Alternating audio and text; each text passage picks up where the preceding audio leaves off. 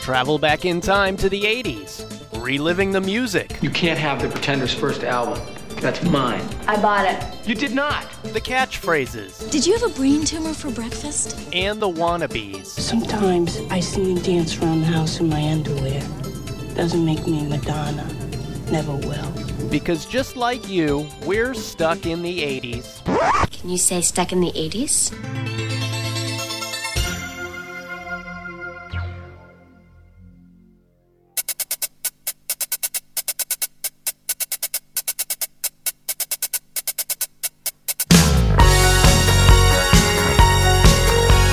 Hey, welcome to Stuck in the 80s. It's your host, Steve Spears. And Brad in LA. And today we talk to Ultravox frontman and co-founder of Band-Aid and Live Aid. It's our interview with Midge Ure.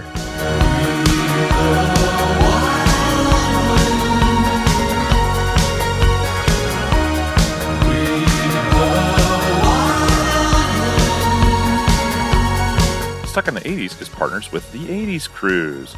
Join Steve and I, and hey, Midge Ure too, in 2023 for a week-long trip back in time on board the Royal Caribbean Navigator of the Seas. Performers will include Devo, Bret Michaels, Kim Wilde, The Church, Howard Jones, Living Colour, Jody Watley, The Smithereens with guest vocalist Marshall Crenshaw, Vixen, Cutting Crew, Autograph, Tone Loc, and more. First-time guests can get, that's right folks, $200 of cabin credit just by using the promo code STUCKWhenBooking. Head on over to www.the80scruise.com for more information.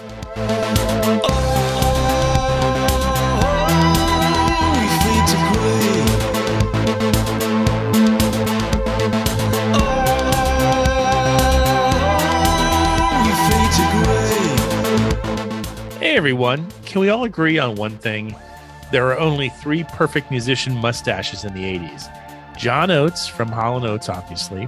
Paul Rutherford, you probably don't know the name, but think about it. He's the backing singer and the dancer extraordinaire from Frankie Goes to Hollywood. And Midge Ure from Ultravox with his pencil-thin mustache.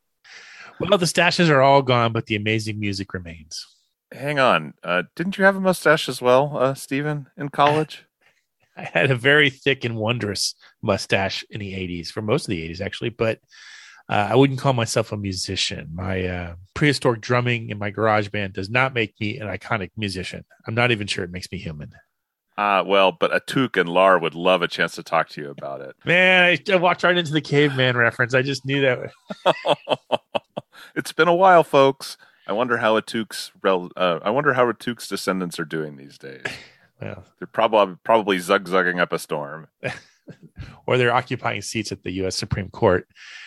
Anyway, I'm so excited. Yesterday I had a chance to talk to Midge Ure, and he's touring the U.S. right now with Howard Jones.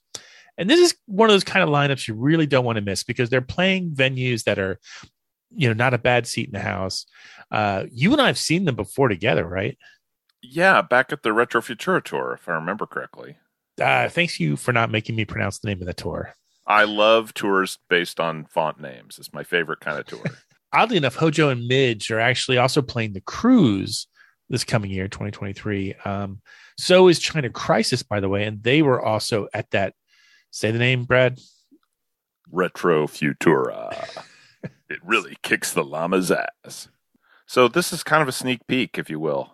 Yeah, I guess it is. And frankly, I'll take any reason to talk to Midge. The guy's an icon. His days with Ultravox and Visage, his solo career, his work with Bob Geldof on Live Aid and Band-Aid. He played with former Sex Pistols bassist Glenn Matlock in the band Rich Kids. If you're watching Pistol on Hulu right now, it talks about the early days of the Sex Pistols, and you get to see Glenn. In fact, I just watched the episode where Glenn gets kicked out of the band. Oh, geez. Yeah, I need to watch that. That's on my list. It's really good. The kid who plays Liam Neeson's son in Love Actually is Malcolm McLaren.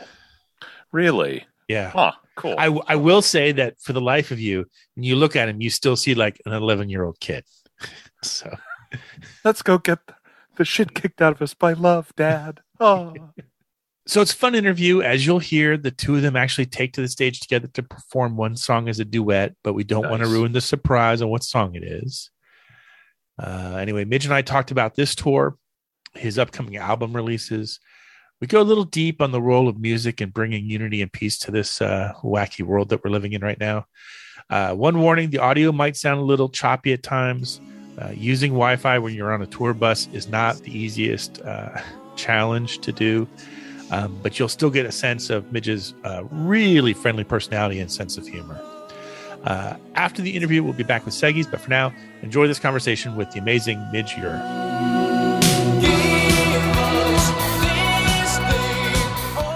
Midge, welcome back to the podcast. It's always an honor to talk to you. Well, thank you very much. It's always a pleasure to chat to you. You and I spoke about 7 years ago before the Retro Futura tour, which I still have problems pronouncing. It stopped here in Orlando, and what an amazing show that was that night. You and Tom Bailey, Howard Jones, Katrina. Wow. Yeah, it was a good package. I mean, I always say that if promoters think about the packages they put together so that it's like-minded artists or from the same era, time period, that it kind of works. But some packages you see it's got, I don't know, I'm going to make it up now, Metallica and Barry Manilow, and you think, well, I'm not sure who that's going to appeal to, but that was a good package. Yeah, I think I saw that Hall & Oates was touring with Garbage or Train or something, and I thought that doesn't work. Yeah, but I think it kind of worked. They did something with Tears for Fears, I believe. Oh, Tears for Fears, yeah. Yeah, and I would have thought that's two completely different audiences. But I suppose if you're into, melodic, well-written, well-constructed songs, they both tick that box. So, I think there's an element of maybe you'll cross over into an audience who wouldn't normally have listened to your stuff, which is kind of what's happening right now, I suppose, with Howard. Yeah. So, I mean, you and Howard are such a great pairing. It's such a natural pairing. Where did you first two meet? Do you know what? I'm going to have to ask him. I have no recollection of where we first met. It would have been on a TV show or backstage somewhere. I honestly don't know. We seem to have known each other from birth, but that's not the case. We're kind of joined at the hip, we seem to have been around a lot. I mean, I toured with Howard back in 1989 on his US tour, and it was great fun then.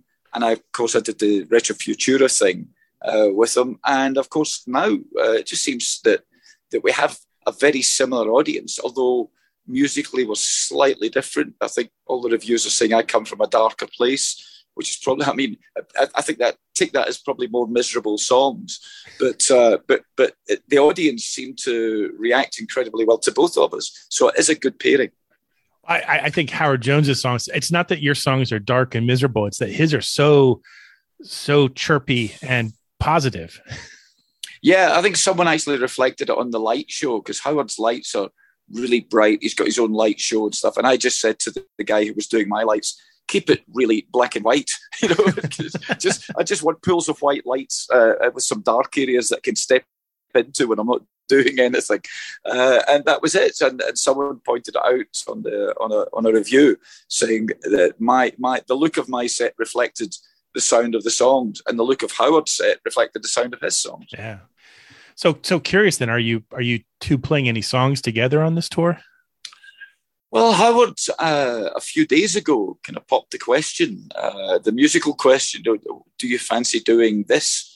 And it's probably been well documented now, but I'm loath to say what it is we're doing, because in case someone in the audience doesn't know yet, because whatever you do these days, it's on. By the time you got back to your dressing room, it's been recorded and posted, and people in Japan know what you've just played. So I'd hate to spoil it, but yes, we do a little something together in the middle of his set, which is great because we hadn't planned on doing anything. I was combing through your discography, and I was trying to find what would be, in my mind, the most perfect song for you guys to do together if you chose one of your songs. And I thought Dear God would be the obvious one. Give me love for the lonely. Give me food for the hungry. Give me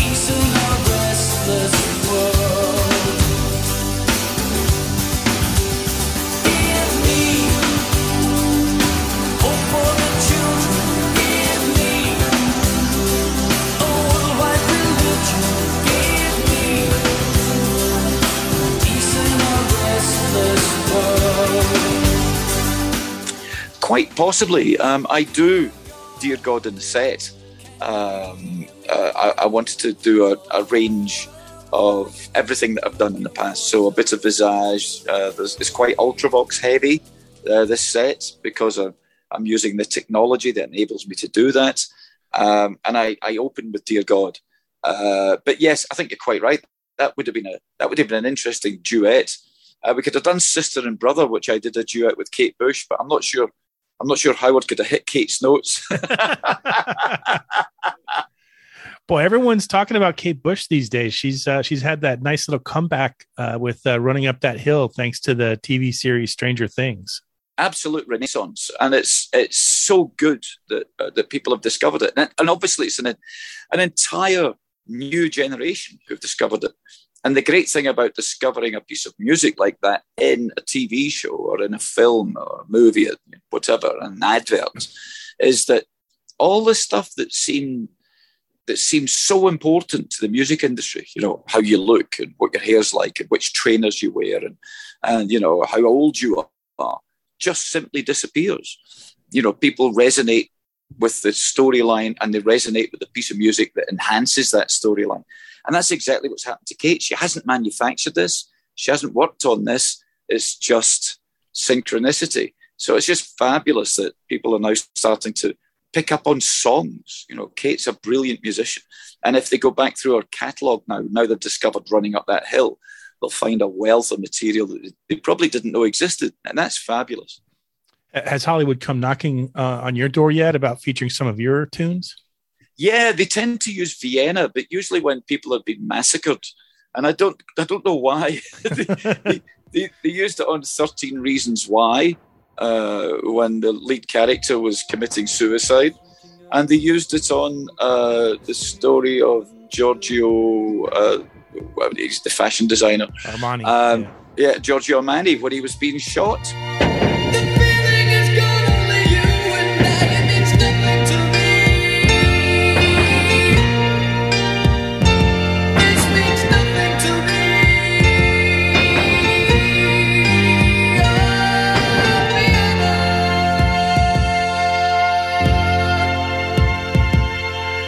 It wasn't about that, but they seem to think that the ominous atmosphere of the song seems to work in those particularly miserable moments.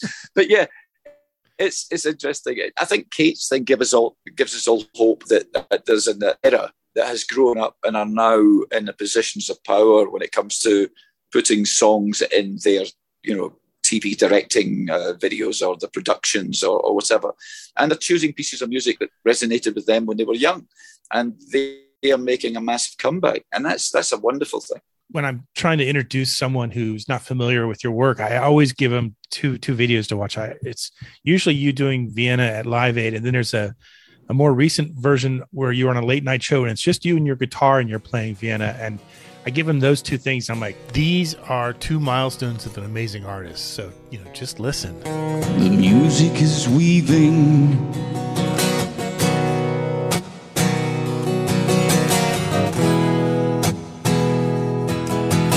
Haunting notes, pizzicato strings, a rhythm is calling.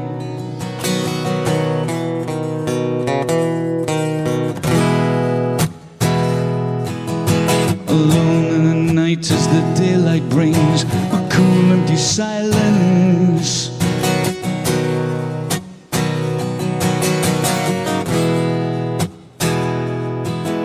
The warmth of your hand in the cold grey sky, it fades to the distance.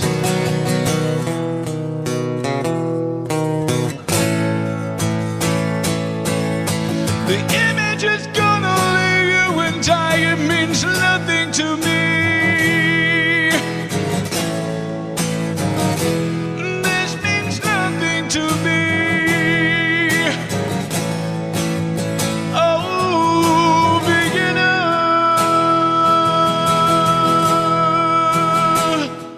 That's good. Well, thank you. I mean, many people have said I wouldn't play Vienna for many, many years. I wouldn't dream of playing it on an acoustic guitar because I didn't think it would translate. But I think there are many people say that the proof of a good song is being able to do it any way at all. Just you don't need the production. So if you take the production elements away from it and the song still stands up, you've written something that's probably okay.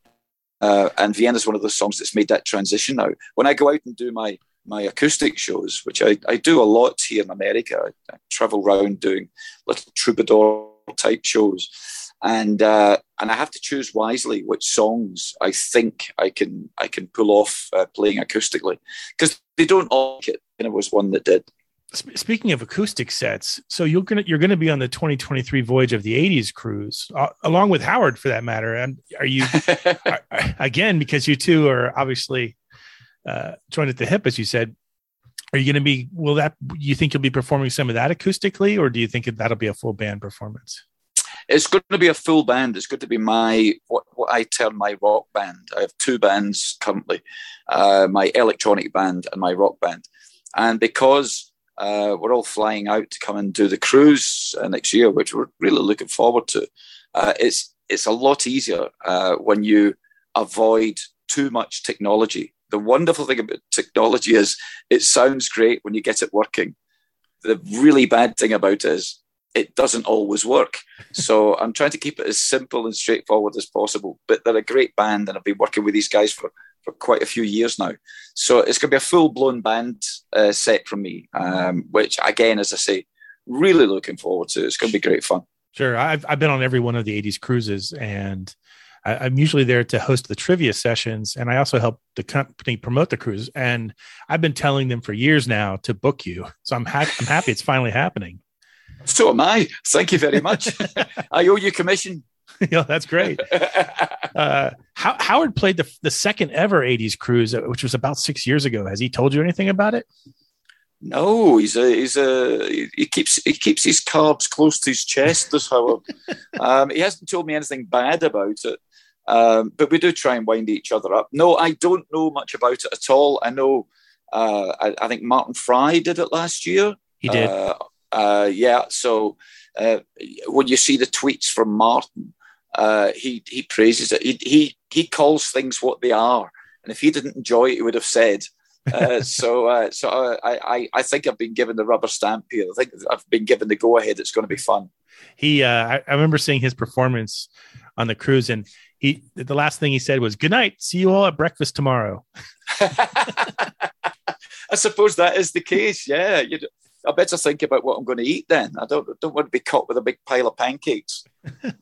There's going to be, so there's about 3,000 fans, and there's Devo's on this, the 2023 cruise, The Church, John Parr, Kim Wilde, who I don't think Kim Wilde's even played to a U.S. audience before. China Crisis is there. They were on the Retro Futura tour. Is there anything in particular you're looking forward to doing that week? I think the main thing for me is, get the performance, done as well as possible, and chill. It doesn't happen very often. I seem to be still, at my ripe old age, I'm still a bit of a workaholic. I still really enjoy, if I'm not touring, I'm recording or I'm writing or whatever. And the idea that, because my wife's coming with me, the idea that, I actually will get a chance to sit down and not do anything other than look at the sea and pop off in a couple of Mexican stop-offs. I'm just looking forward to that. I think you'll love the cruise, and everyone's going to certainly love hearing your music again. Speaking of your music, I've recently been rediscovering your work on the orchestrated album. I've been listening to that particular version of Dancing with Tears in My Eyes once or twice a day for the past week right now. It's over, it's over. Dancing with tears in my eyes, weeping for the memory of a life gone by. Dancing with tears in my eyes, living out the memory for a love that died. This version of the Ultravox song really resonates with me, so I'm just kind of curious what projects resonate with you these days. Well, I've got 3 projects on the go. I've just finished one of them, I've been working for the last couple of years on a follow-up to Fragile, so a regular song-oriented album. And we started dabbling with a follow-up to Orchestrated. So we've started choosing songs we'd like to do, because once you start delving into which songs would translate to, very cinematic orchestrated versions of your old tunes, there's no end to it. I think we figured out that just about everything that I've done lends itself to, either bombastic hugeness or very intimate, sad, mournful, haunting, atmospheric music. So Ty Unwin, who was the guy who orchestrated and produced the Orchestrated album, and I have been talking about what the next batch of songs could be. And we now have to try and narrow that down to the 10, 12 tunes that you could realistically do. So I've been working on that. But also during lockdown, I started indulging myself in my love of instrumental music. So every album I've ever released has probably got an instrumental track on it, at least one. Sure. So I've now decided to do an entire instrumental album, which I've just finished. Very haunting, very cinematic. It's like music for a movie that hasn't been written yet. And I'm very pleased with that. That's been a real fun project for me. So I've just completed that. So that one, although I started it last, I finished it first. I'm curious, when you're working on an instrumental album, how hard is it to rest the lyricist side of your brain? Well, it's not difficult, I have to say. I mean, the lyrics to me, the finalizing of the lyrics always comes last. I have the seed of an idea of what I want to write about, and I maybe have a line or two that kind of sets up the story. But then I have to sit down, once I've done the music bed, once I've got the melodies and the counter melodies in place and the atmosphere is very important. Once I've created that, that kind of dictates where the lyrics are going to go. And then I have to sit down and I have to force myself to sit down and write that, because that to me is the hard work. Writing music isn't a problem. Writing lyrics that scan, tell the story, that aren't too obvious, that are, enigmatic in places, that takes quite a while to do before you get something that you feel comfortable someone is going to sit and read out of context of the music. So that takes a while. So the idea of not having to go down that route is probably why I finished the album so quickly. I just couldn't, I didn't have to think about that. Oh, it's another 6 months to sculpt the lyrics and then capture the vocal that you want, because people think you just walk in and sing it, and you don't. You sing it 1,000 times till you get the way that you feel good about singing it. So you try it many different ways till you get the right take. So I didn't have to do that. So it was quite a pleasure, I have to say, not doing it. I still have to do it with the follow-up to Fragile. So I've not escaped that particular avenue. I still have to fulfill that. But on the instrumental album, it was so easy to just switch off the lyric side. I totally get that. I can see how it would be a nice, relaxing break. In about another year, you'll be facing down the 40th anniversary of Band Aid. And I'm sure that the interview requests are already coming in. And I want to ask you a question that hopefully you haven't been asked 1,000 times. And I'm just curious.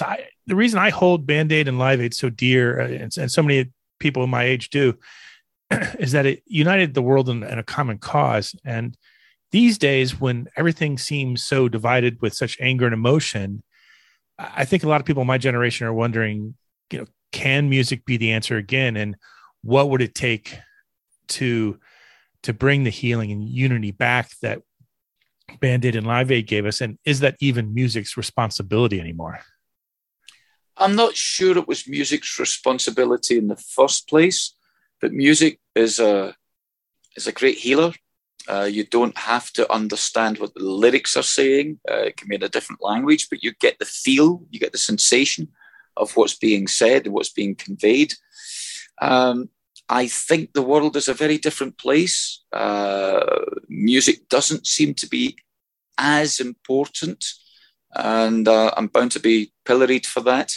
But it's probably true. Back in the 80s, we consumed music. We saved up and we bought music, and we treated it with reverence. And now you can just pick whatever songs, albums, whatever, anything from the last decade or 10 decades that's anything that's been recorded is freely available. And I mean freely available.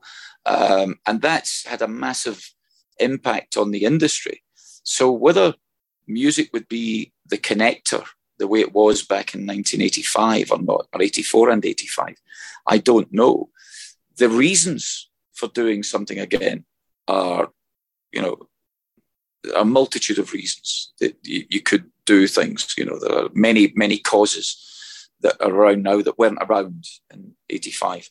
And it's odd because I kind of think the tool that has emerged since then, the smartphone, the internet, everyone having a computer, has divided us rather than bring us together. There's more division in the planet now than there ever has. And because everyone has a box office, people type things that they would never dream of saying to someone else. So they feel safe in their, accusations or the bigotry or the racism or the sexism or whatever it happens to be. And I'm just not sure how we pull that back. The genie's out the bottle, and it's something we might have to live with. But it's something that really has divided us. And maybe music is the answer. And I would love to think there could be, a good, heartfelt follow-up to Live Aid and Live 8. And as I say, that there are many concerts out there that do try and pull the world together, try and help with hunger, try and help with homelessness, not just in other countries now, but in our own countries. I'm sitting here in Denver, we've just driven in, and as I said, in the city streets, I'm seeing tents, rows of tents, village tents, people living out in the streets, and that's everywhere. So yeah, the world does need a fix, but I'm just not quite sure how we do that. Yeah, I'm not either. Hey, Midge, thanks for your time. Best of luck on this tour. I can't wait to see you. I think when I think the tour kind of wraps up or comes to a close in Florida, and can't wait to see you again on the 80s cruise next year. It's going to be fun, both the end of this tour and the cruise next year.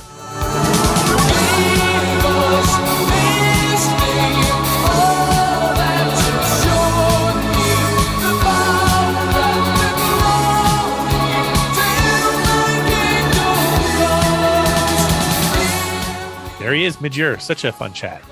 I love how he talks about the role of music, both now and in the 80s. There's a lot to go through. If you're looking to catch them on tour, you can find all the dates at Midge's official website. It's www.midgeure.co.uk. You know what else you can find on this show, Spearsy? The Seggies.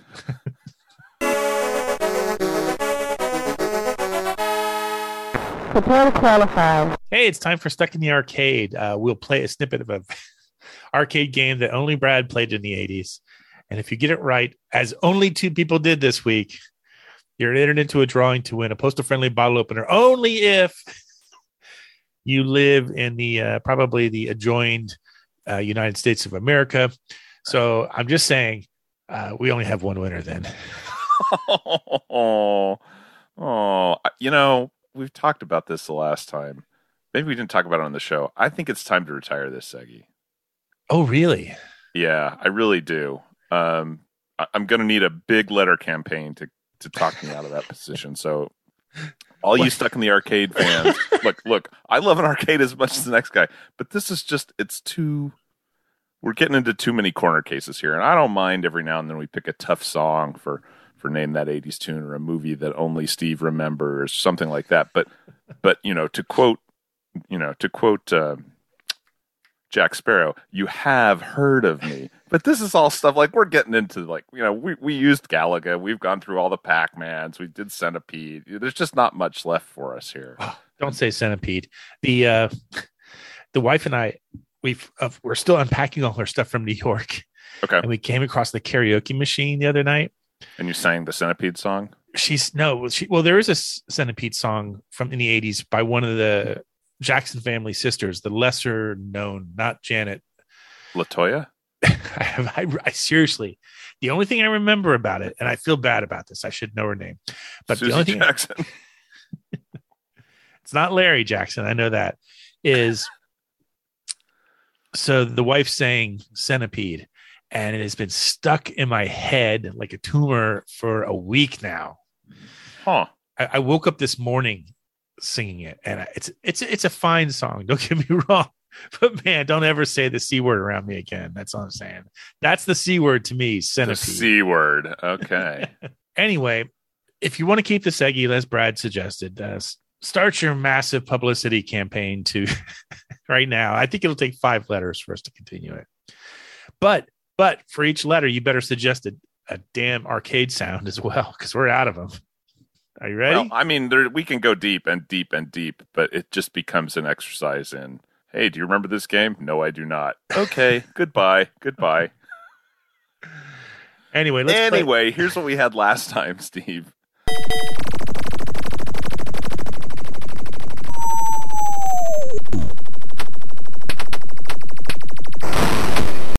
Yep, that's Rampage. Aha.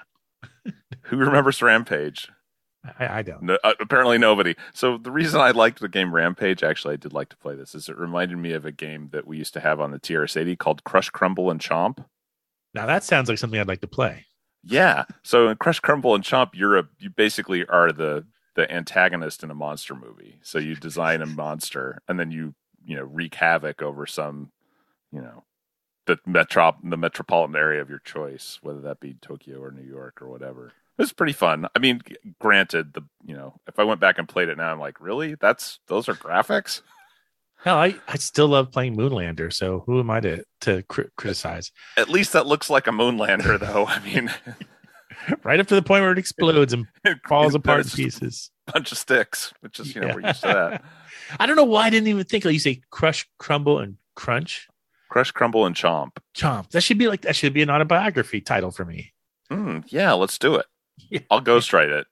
Okay, name the winners. The winners this week include, and I'm sorry if I mispronounced this, Dragan Nisek from Gothenburg, Sweden.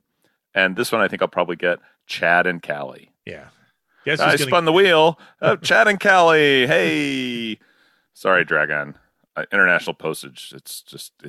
I can't figure it out. I'm not smart enough.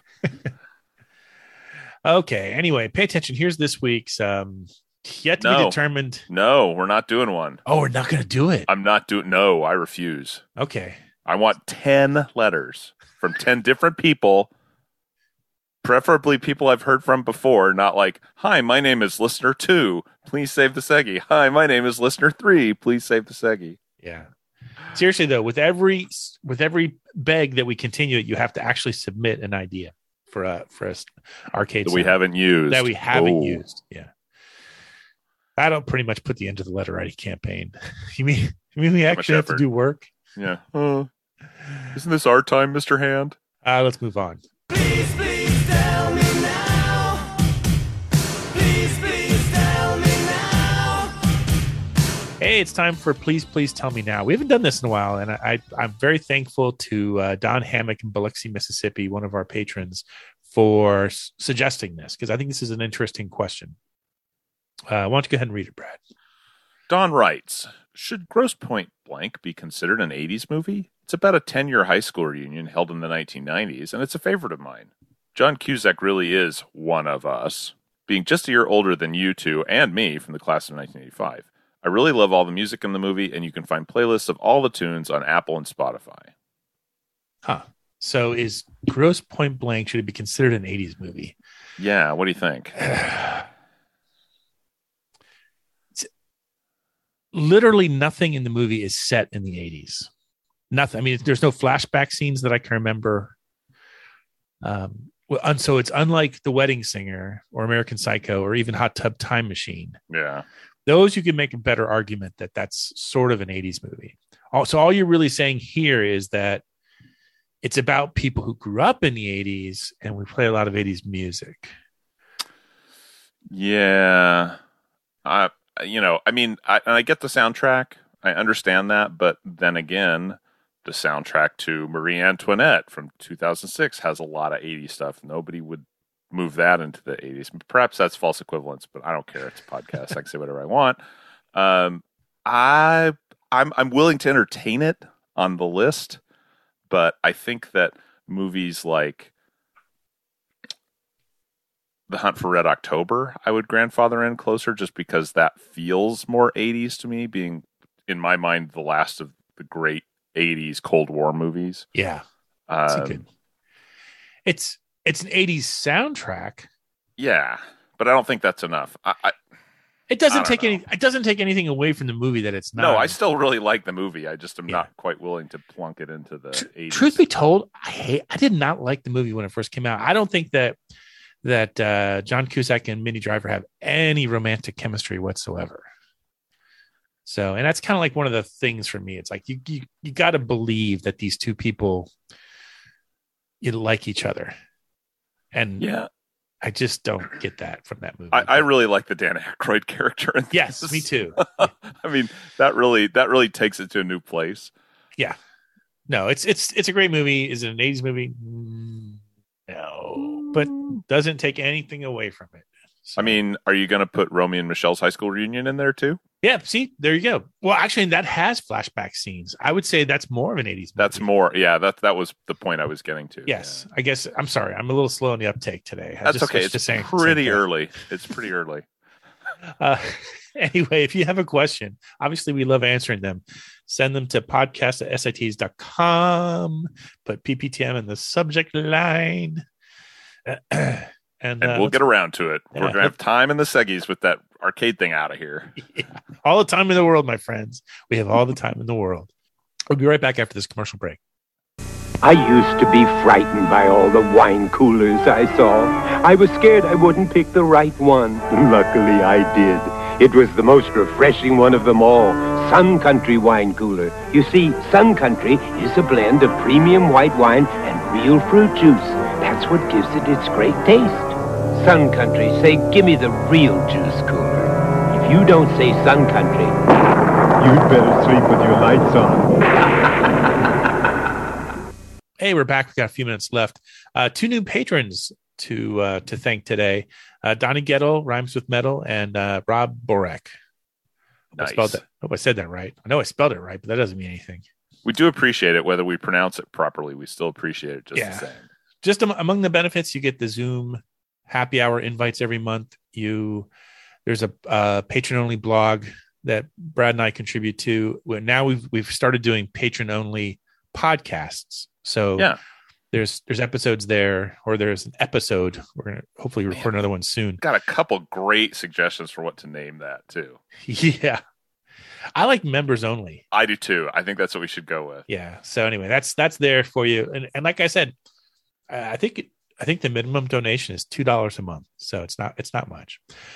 Anyway, if you're looking to catch Howard Jones and Midge, you're on tour. Find all the dates again at Midge's official website, www.midgeyour.co.uk. Does he provide shaving tips there? Because I really want to know how to make that mustache work. He doesn't have it anymore. He has. I think he's shaved his head completely. But amazing guy, a fantastic performer. You haven't lived until you've seen him do Vienna live. Oh, yeah, wow. And in the Waterworks. meantime, yeah, I know. In the meantime, Brad and I remain here, hopelessly stuck in the 80s.